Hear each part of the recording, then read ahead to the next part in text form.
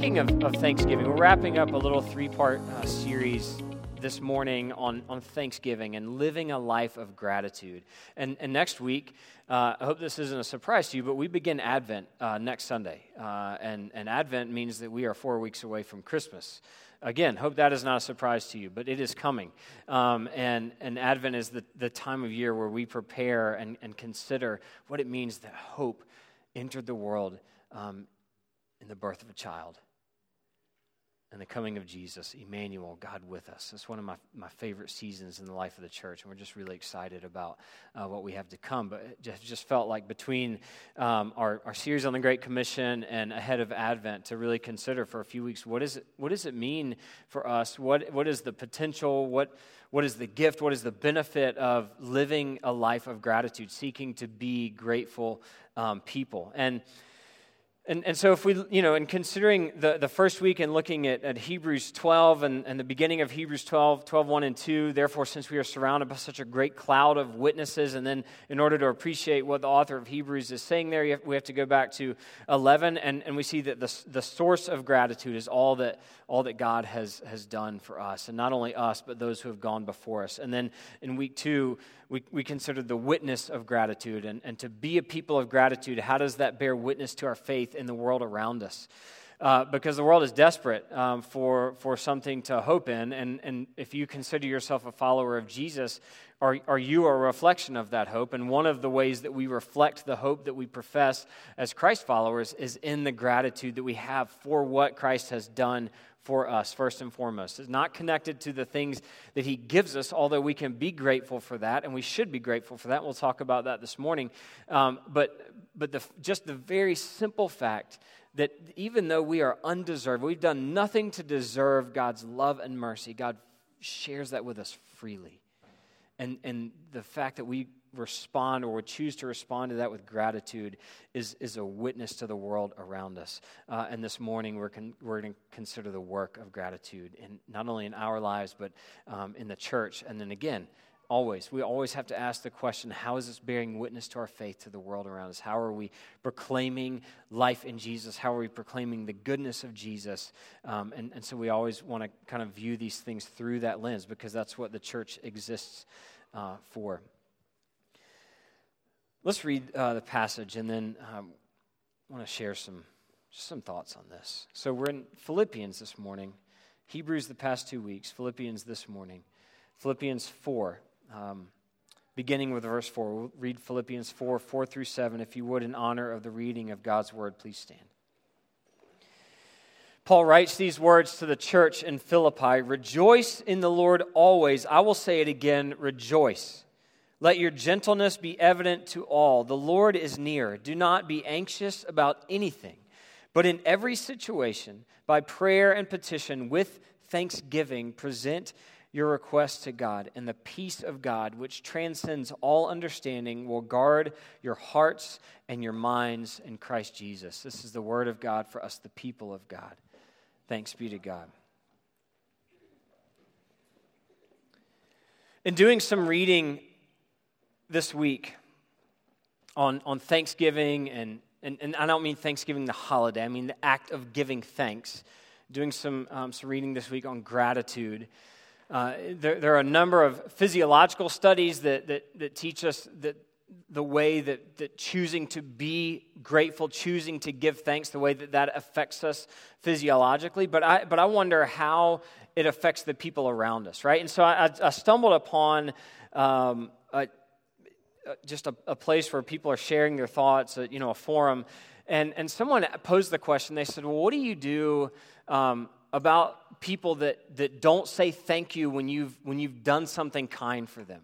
Like, how should I respond?" And then they went on to say that they think that it's becoming more and more common for people to just receive, and for people to, something kind is done for them. Maybe you hold the door for them, or you pick up, if somebody's dropped their groceries or dropped something, you rush to help them, pick up, or if somebody's navigating small children, you offer to help, or whatever it may be. Like we look for opportunities to show kindness to people, and this person is saying it's becoming more and more common, I think, for people to just receive that and brush past it and never say thank you. And they were clearly very bothered by this, because then they went on to say, I think it's because people are becoming more and more narcissistic, like they're more and more self-focused, and I mean, listen, that's the gravitational pull of the world in which we live. It's a direct result of sin in the world. If you look back to the creation story, you see that was the thing that the enemy preyed upon. What is God withholding from you? All of a sudden, the focus is like goes from God and all that God has given our first parents, Adam and Eve, in the garden, to what is God withholding from you? And they're like, yeah, what is God withholding from me? So this person is, narcissism, self-focus, like it is a symptom, it is a result of our brokenness and our sin in the world. But this person has just been out of shape over it. I think that people are becoming more and more narcissistic. They're more and more self-focused, and I just think it's a problem with the world. So what should I do about people who choose not to say thank you when I do something nice for them? Now, if they are bothered by narcissism, listen to like the responses that are given, because they're clearly looking for a solution. And some of the responses that are given are in a very loud, sarcastic voice. If you open a door for someone and they walk through it without acknowledging it, you should say, "You're welcome," because that's going to solve the problem. Or, and this popped up more than once, you should stop doing nice things for that person. All right, let's play that out. If there's a person in your life and you just feel like you do kind things for them, and it's a person who never, like they've just stopped returning things. They've just stopped saying thank you. They've stopped acknowledging the fact that you're doing something kind for them. If the solution to narcissism and self-focus is to just stop being kind to that person, to stop doing nice things for someone, what happens if we play that out? First of all, like that would begin really early in childhood, right? I mean, the number of times you've heard as a parent, the number of times you've heard in your life, or you've said as a parent, what do you say? Thank you, right? I mean, we want to teach our children to be grateful, right? And there's thank you, Are we teaching them why they should be grateful? I don't know. We at least want our kids to say please and thank you, right? Be on your best behavior. Say please and thank you. You're a direct representation of me. Don't put your elbows on the table. Don't wipe your arm with your sleeve. Like you're representing me when you go to someone else's house.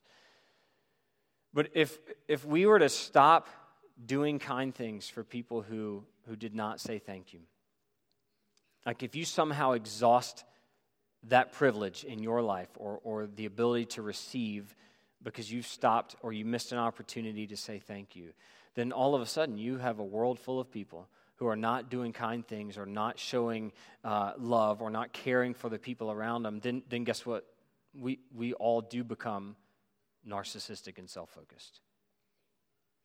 So the solution, according to this forum, the solution to narcissism and self-focus is to stop serving the people around you, which is only going to make us more narcissistic and self-focused. Because then you stop thinking about what can I do to show love and care to someone else, and begin thinking, how come no one is caring for me? How come no one is showing love and care to me? Now, all right, so that's what the world begins to look like. Then what happens if God looks at us and says, gosh, I'm getting kind of tired of doing nice things for you, and you don't thank me for it. That's 3 strikes. You're done. Sorry. You have exhausted my grace for you. Scripture is very clear that there is nothing that we can do to exhaust God's grace for us. The end of Romans chapter 8, Paul lays it out. Neither height nor depth, neither angels nor demons, life nor death, anything in all of creation, nothing will put us outside of the reach of God's grace, God's love for us in the person of Jesus.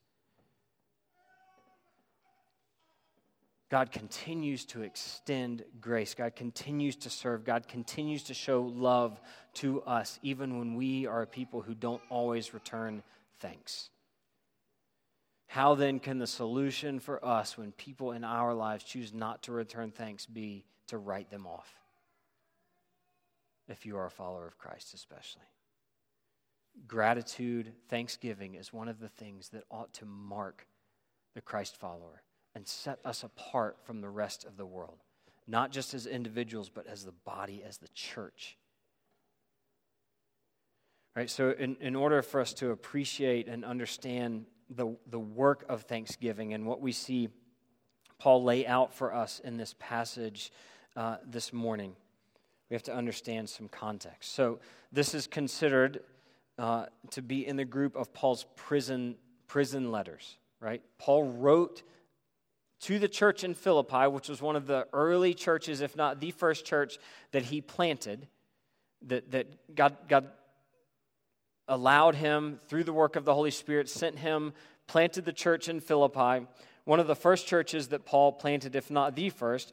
Paul is now writing a letter of encouragement to the church in Philippi, to encourage them in their faith based on what they are facing from the outside and then based on what they're dealing with on the inside. Now, it's not quite to the level of correction and like you need to deal with this stuff that's going on in the life of the church in the same way that his letters to the church in Corinth is, but there is some stuff that Paul is dealing with here in the life of the church.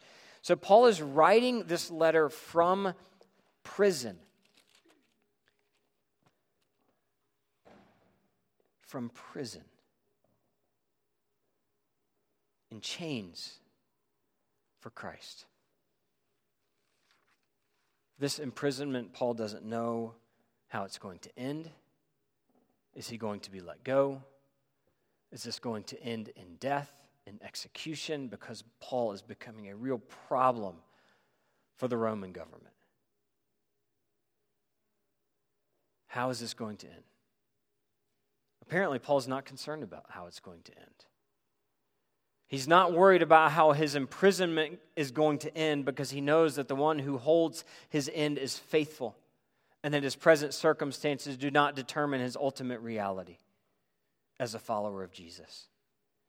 So Paul opens this exhortation, these final exhortations in his letter to the church in Philippi. Rejoice in the Lord always. I will say it again, rejoice.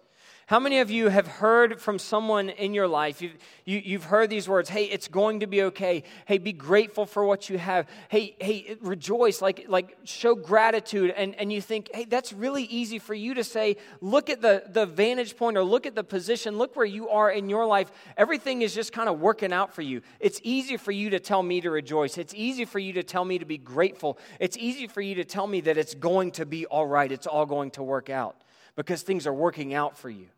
No one could accuse Paul of this. The church in Philippi is not going to hear these words. They're not going to read these words and be like, yeah, whatever, Paul. Like life is pie in the sky for you, man. Of course you're going to tell us to rejoice. They read these words and think of their brother Paul, whom they love deeply. In fact, they have sent help to him. They've sent him things that he needs. They've sent someone to make sure that he's okay. And because they know he's in prison, because they're hurting over the fact that he's in prison. And yet Paul is saying, hey, like whether I am, in chains or whether I am free, guess what? The mission is still the same. I'm going to preach the gospel because Jesus is still on the throne. It doesn't. My circumstances don't change that very important fact. The author of Hebrews chapter 1 says that everything was created through the word of Jesus, that Jesus was a part of the creation story. Everything was created through him, and that he sustains everything by the power of his word, and that he is also seated at the right hand of the throne of God. A seated position is not a position of worry, is it? A position of worry is what? I didn't say a picture of worry. A position of worry tends to be pacing, right? Or the wringing of hands or fear. Like, I just need to do something because I can't do anything about the thing that I really want to happen. And yet Paul knows that the one who is sustaining everything, the one who is present even in his circumstances, is seated on the throne. He is not operating from a position of worry. Jesus is very confident in his ability. Not Paul's ability, Jesus' ability. Jesus is very confident in himself to sustain all things, to accomplish all things. That his power is sufficient, that his grace is sufficient, that his love is sufficient. He is not operating from a place of worry. And because Paul is so intimately connected to the person of Jesus, Paul is able to say, in chains, from a prison, rejoice. And then I love the reiteration. I'll say it again. Rejoice. Anytime something is repeated in Scripture, particularly in Paul's letters, but anytime something is repeated in Scripture, we ought to pay attention to that. Rejoice. I will say it again, rejoice. And it's an emphatic command, like Paul is giving directive here for the church in Philippi to rejoice. Why? They are facing cultural pressure from the outside.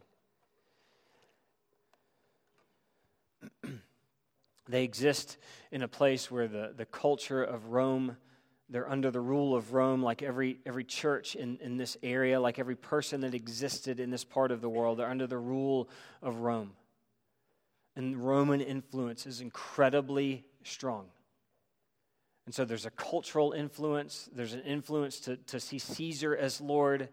Then they also have influence from who Paul refers to as Judaizers, those who would look at the Gentile Christians in the church in Philippi and say, yeah, you're not quite there. There are some other things that you need to do in order to be accepted by God, like circumcision. You need to make sure that you follow these laws. And Paul deals with this in other letters, but essentially he's saying, no, it is for freedom that you have been set free, and what Jesus has accomplished on the cross is sufficient for you to stand pleasing before God. He who knew no sin, Paul writes in 2 Corinthians 5, he who knew no sin became sin for us so that we might become the righteousness of God. What Jesus has done is enough for you to stand before the Father, forgiven and free and whole. Now, we go on to live into that. Paul says earlier in this letter to the church in Philippi, with fear and trembling, work out your salvation. Doesn't mean work for your salvation. He's saying, like, live into what it means to be saved. And I think one of the greatest gifts that John Wesley, gave us was this understanding of grace, that we have prevenient grace, this grace that's been at work in our lives before we were even aware of it. And then you have sanctifying grace, this grace that's the moment of recognition, the moment where we realize what Jesus has done for us on the cross and we say yes to it. And then Wesley would say, then there's sanctifying grace, this grace that is at work in your life in which you are going on to become more like Jesus in this world. And so Paul would say, yeah, with fear and trembling, work out, live into this faith, live into this hope, live into the grace that you have been given in Jesus. Become more like him in this world. Those Judaizers, oh, thank you so much. Thank you. That's wonderful. So not only is there pressure from the outside world, pressure from the culture, but then there's pressure from Judaizers, those who would say to the church in Philippi, hey, we're your brothers and sisters, and then telling them that they're not enough. Right? And maybe some of you are like, yeah, I've felt that in the church. I've been welcomed in, or I've been made to believe that I'm a part of the family, and then I continue to be told that I don't measure up, that I don't have what it takes, that I'm not enough. None of us are enough apart from the person of Jesus. Our brokenness and our sin levels the playing field. We are all in the process of being transformed into his likeness. We are all in the process of learning what it means to allow the grace of God to work in our lives. And sometimes we're closer to getting it right, and other times we're not. Or in some areas of our lives, we're closer to living that out, where there are other areas of our lives where we're like, no, I'm going to hang on to this because this is comfortable. I know how this works. I like the way this feels. So this pressure that the church in Philippi is receiving, and Paul has just laid out this letter of encouragement to them. Hey, this should have bearing on the way that you love one another in Philippians 2, what we believe is one of the early hymns of the church. Your attitude should be that as the same as Jesus. What is that attitude? That he laid down his life, that he considered himself nothing. He chose the way of humility. That should dictate the way that you operate in relationship with one another. So then he's speaks about himself in Philippians chapter 3. Hey, everything that I once thought was important, those things are not the things that I'm chasing anymore, because I chased all those things and I actually checked all of those boxes. I was the man. Like as far as, Jewish men goes, Paul's like, I was the best. But when I met Jesus, I realized that all of that was rubbish. Now the only thing I want to know and the only thing worth pursuing in my life is Jesus. So this man writing from a prison cell. And this isn't just like he's locked up in a room. Like he's typically, in this time and for Paul, he is locked up and he's chained to a Roman guard. Right? So I just imagine him writing this or dictating it, and he's speaking it out loud. And so he's also taking an opportunity to wear this guard out with the gospel. Like big Roman centurion, and Paul, it's believed, was not a whole lot to look at. Like he was kind of a wiry, small, frail guy, and yet, man, imagine like he hears those, like the locks click into place, and he just comes alive. Because he's like, now I have a captive audience. I'm not the one who's in prison. This guy is now chained to me, and I'm just going to wear him out with the goodness of Jesus. Not worried about his circumstances, but taking advantage and leveraging his circumstances because of his hope in Jesus, leveraging his circumstances for the sake of the gospel. That was his life. The number of churches that were planted. Each of us, every church that exists could trace its roots back to the faithfulness of this man who was walking life in one direction and encountered Jesus and had his life completely flipped upside down and gave himself fully to the gospel. So he's writing a letter of encouragement. And for Paul, this carries some weight because he's a man who knows suffering. He knows what it is to suffer. Rejoice in the Lord always. I will say it again, rejoice. Let your gentleness be evident to all. The Lord is near. As followers of Jesus, we have the opportunity to be a non-anxious presence in this world. A non-anxious presence. Think about, for so many people that we know, how they just feel like, man, the world is falling apart around me. I'm worried about an election. I'm worried about the way that the stock market, the housing market, I'm worried about all of these things that ultimately I don't have, complete control over. But I'm worried about these things because I've placed my hope in these things. And for them to encounter you as a follower of Christ, and it's not that you don't care about those things, because we're called to care about the things that are happening in this world. But to say, my hope does not depend on how that turns out. My hope depends on what is already written. My hope depends on the one who is seated on the throne. Therefore, we have an opportunity, because God is near in the person of Jesus and in the Holy Spirit, we have an opportunity to be a non-anxious presence in this world. Where everything else around us and people around us are worried that everything's falling apart, we get to say, this is not all there is. And this does not determine our future if we would place our hope in Jesus. Let your gentleness be evident to all. The Lord is near. Do not be anxious about anything. That's like telling a worrier not to worry, right? Don't worry. Oh, sorry, I hadn't thought of that. Thank you. It's so helpful. Do not be anxious about anything, but then he doesn't stop there. Do not be anxious about what? About anything. Well, what about anything? Well, what about anything? Do not be anxious about anything, writes the man who's imprisoned. But in every situation. In which situations? All of them. All of them.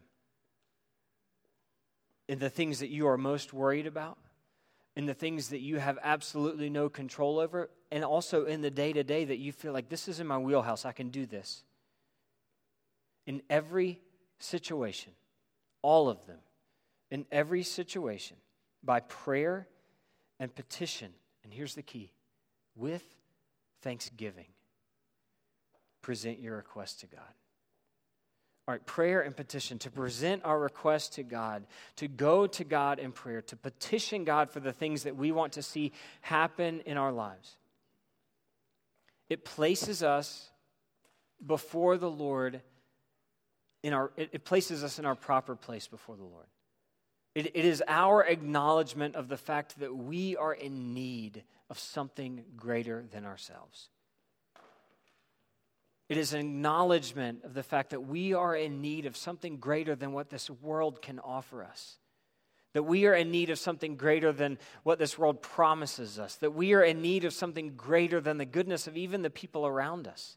Now, God might choose to use the people around us to answer the request that we are lifting up to God, but to go to God in prayer and petition puts us in our proper place before the Lord. And that is a place of dependence. It is a place of humility. It is a place where we are willing to acknowledge our weakness and our need, which flies in the face of everything that the world tells you to be. Don't be needy. Don't be dependent on others. You should have it figured out. You should be able to make your way. If you want something, chase it. Go get it. And so we buy into this lie of self-sufficiency. I'm not saying you shouldn't be able to do for yourself. Like don't sit around and, with an unclean room and say, God, I just need you. I just need you to come and fold my clothes and clean up this mess. Like, I don't know. And we're preparing to have people for Thanksgiving. And so, kids, I'm not telling you to go sit in your room and just say, God's going to do it. I just know God's going to come and fold these clothes and clean up. But we buy into this lie of self-sufficiency. One, that we don't need other people, and two, that we certainly don't need God because God is off, worried about other things. There is not a place in this world, there is not a circumstance in which you are in which God is not present by His Holy Spirit. So prayer and petition puts us in our right place before the Lord. And that's everything. I mean, that's everything from giving thanks to or offering prayer to God for for like the need for healing in someone's life or in your own life, or offering prayer to God because you're like, God, we talked about exams coming. God, I feel like I put in the work. I pray that my work would be reflected in the grade. And maybe God chooses to answer that prayer. I prayed a lot of divine intervention prayers in school. And sometimes God was like, you're cute, bud. You actually didn't put in as much work as you think you did. So I'm gonna let you get the grade that you deserve to get, but I still love you. And I'm rooting for you. I want the best for you. Placing ourselves in a proper place before God. But then Paul says, with thanksgiving. So it's not just praying, it's not just prayer and petition, but with thanksgiving, present your request to God. What does thanksgiving accomplish? And what's the reason that we have to be thankful? It is our ability to look at our present circumstances and to say, this is not all there is. That the one that I'm crying out to, the one that I want to see answer a prayer in this way is also the one who has determined the future, is also the one who holds the future, is also the one, as David says in Psalm 139, all of my days are written in His book before one of them ever comes to be. Every word that I speak, He knows it before it ever comes out of my mouth. Every place that I am is a place that God already is. He has seen my struggle. He has seen my trouble. He is present in it. He has provided a way for me to be sustained in the midst of it. Maybe He's provided a way out of it, but if not, He's provided me the grace to be able to walk through it, to continue to testify to His goodness and His grace no matter what comes. Says Paul, who is writing this from a prison cell. Says Paul, who knows what it is to have been beaten, who knows what it is to have been shipwrecked, who knows what it is to have gone hungry, who knows what it is to have been bitten by a snake, who knows what it is to have gone naked, who knows what it is to have been beaten with an inch of his life, and yet in the face of all of that, as he says in 2 Corinthians, he still is able to have concern over the church, not himself, but over the church. And are they living into the goodness of God? Are they living into the call to proclaim the gospel in all circumstances? The reason that Paul is able to do this, and the reason that the anthem of Paul's life is an anthem of gratitude and thanksgiving, is because he is so secure in the goodness of God and the work that Jesus has accomplished on his behalf that he knows that his present circumstances do not determine his ultimate reality. Amen? So what would it look like for us to begin to be a people of thanksgiving? that even as we are crying out to God for God to answer prayer in a given way, we are still able to say, God, even if I can't see it, even if it's not readily apparent to me, would you help me to be a person of gratitude? Would you help me to be thankful? Thankful, the very base level for what you have accomplished for me in the person of Jesus. That you love me enough to send him to live a perfect life, to feel the weight and the sting of sin as he died death on a cross. Giving up his life, even as he was being tortured, to cry out, Father, forgive them, they don't know what they're doing. Even at the base level, what do you have to be thankful for? Let's play out. Without God's grace and love at work in your life, without the reality of that, where would you be right now? If it weren't for God's grace, if it weren't for God's faithfulness, if it weren't for God's love, where would you be right now apart from that? I've told you I would not be here. They would not hand me a microphone. I might not even be here physically were it not for God's grace and God's love and God's faithfulness in my life. There's always reason for us to give thanks. And it might not be our present circumstances, but we are called to give thanks in our circumstances. Because as followers of Jesus, our circumstances do not have to determine our ultimate reality unless we allow them to. We have to be careful that our rejoicing is not tied to the things of this world. Because if my rejoicing is connected to something in this world, then we learn really quickly that that's fleeting. Like I rejoice in the fact that I have a great job. Well, what happens if you lose your job? Then what happens to your rejoicing? I rejoice in the fact that I just feel like I'm in a really great place financially. Fantastic, but what happens if all of that goes south? What if you lose everything? We're really quick to connect our rejoicing to things in this world. But what happens when those things don't turn out the way that we want them to? But if we rejoice in the Lord, rejoice in what's been given to us in the person of Jesus and done for us in the person of Jesus, then there's always reason to give thanks. Even in the good things that God gives us, our rejoicing, our thanksgiving is never meant to terminate with that thing.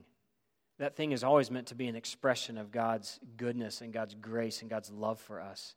It's always meant to point us to God as the giver of those good gifts. Our thanksgiving should never terminate with the gift. The gift should just be the thing that reminds us that we give thanks to the giver.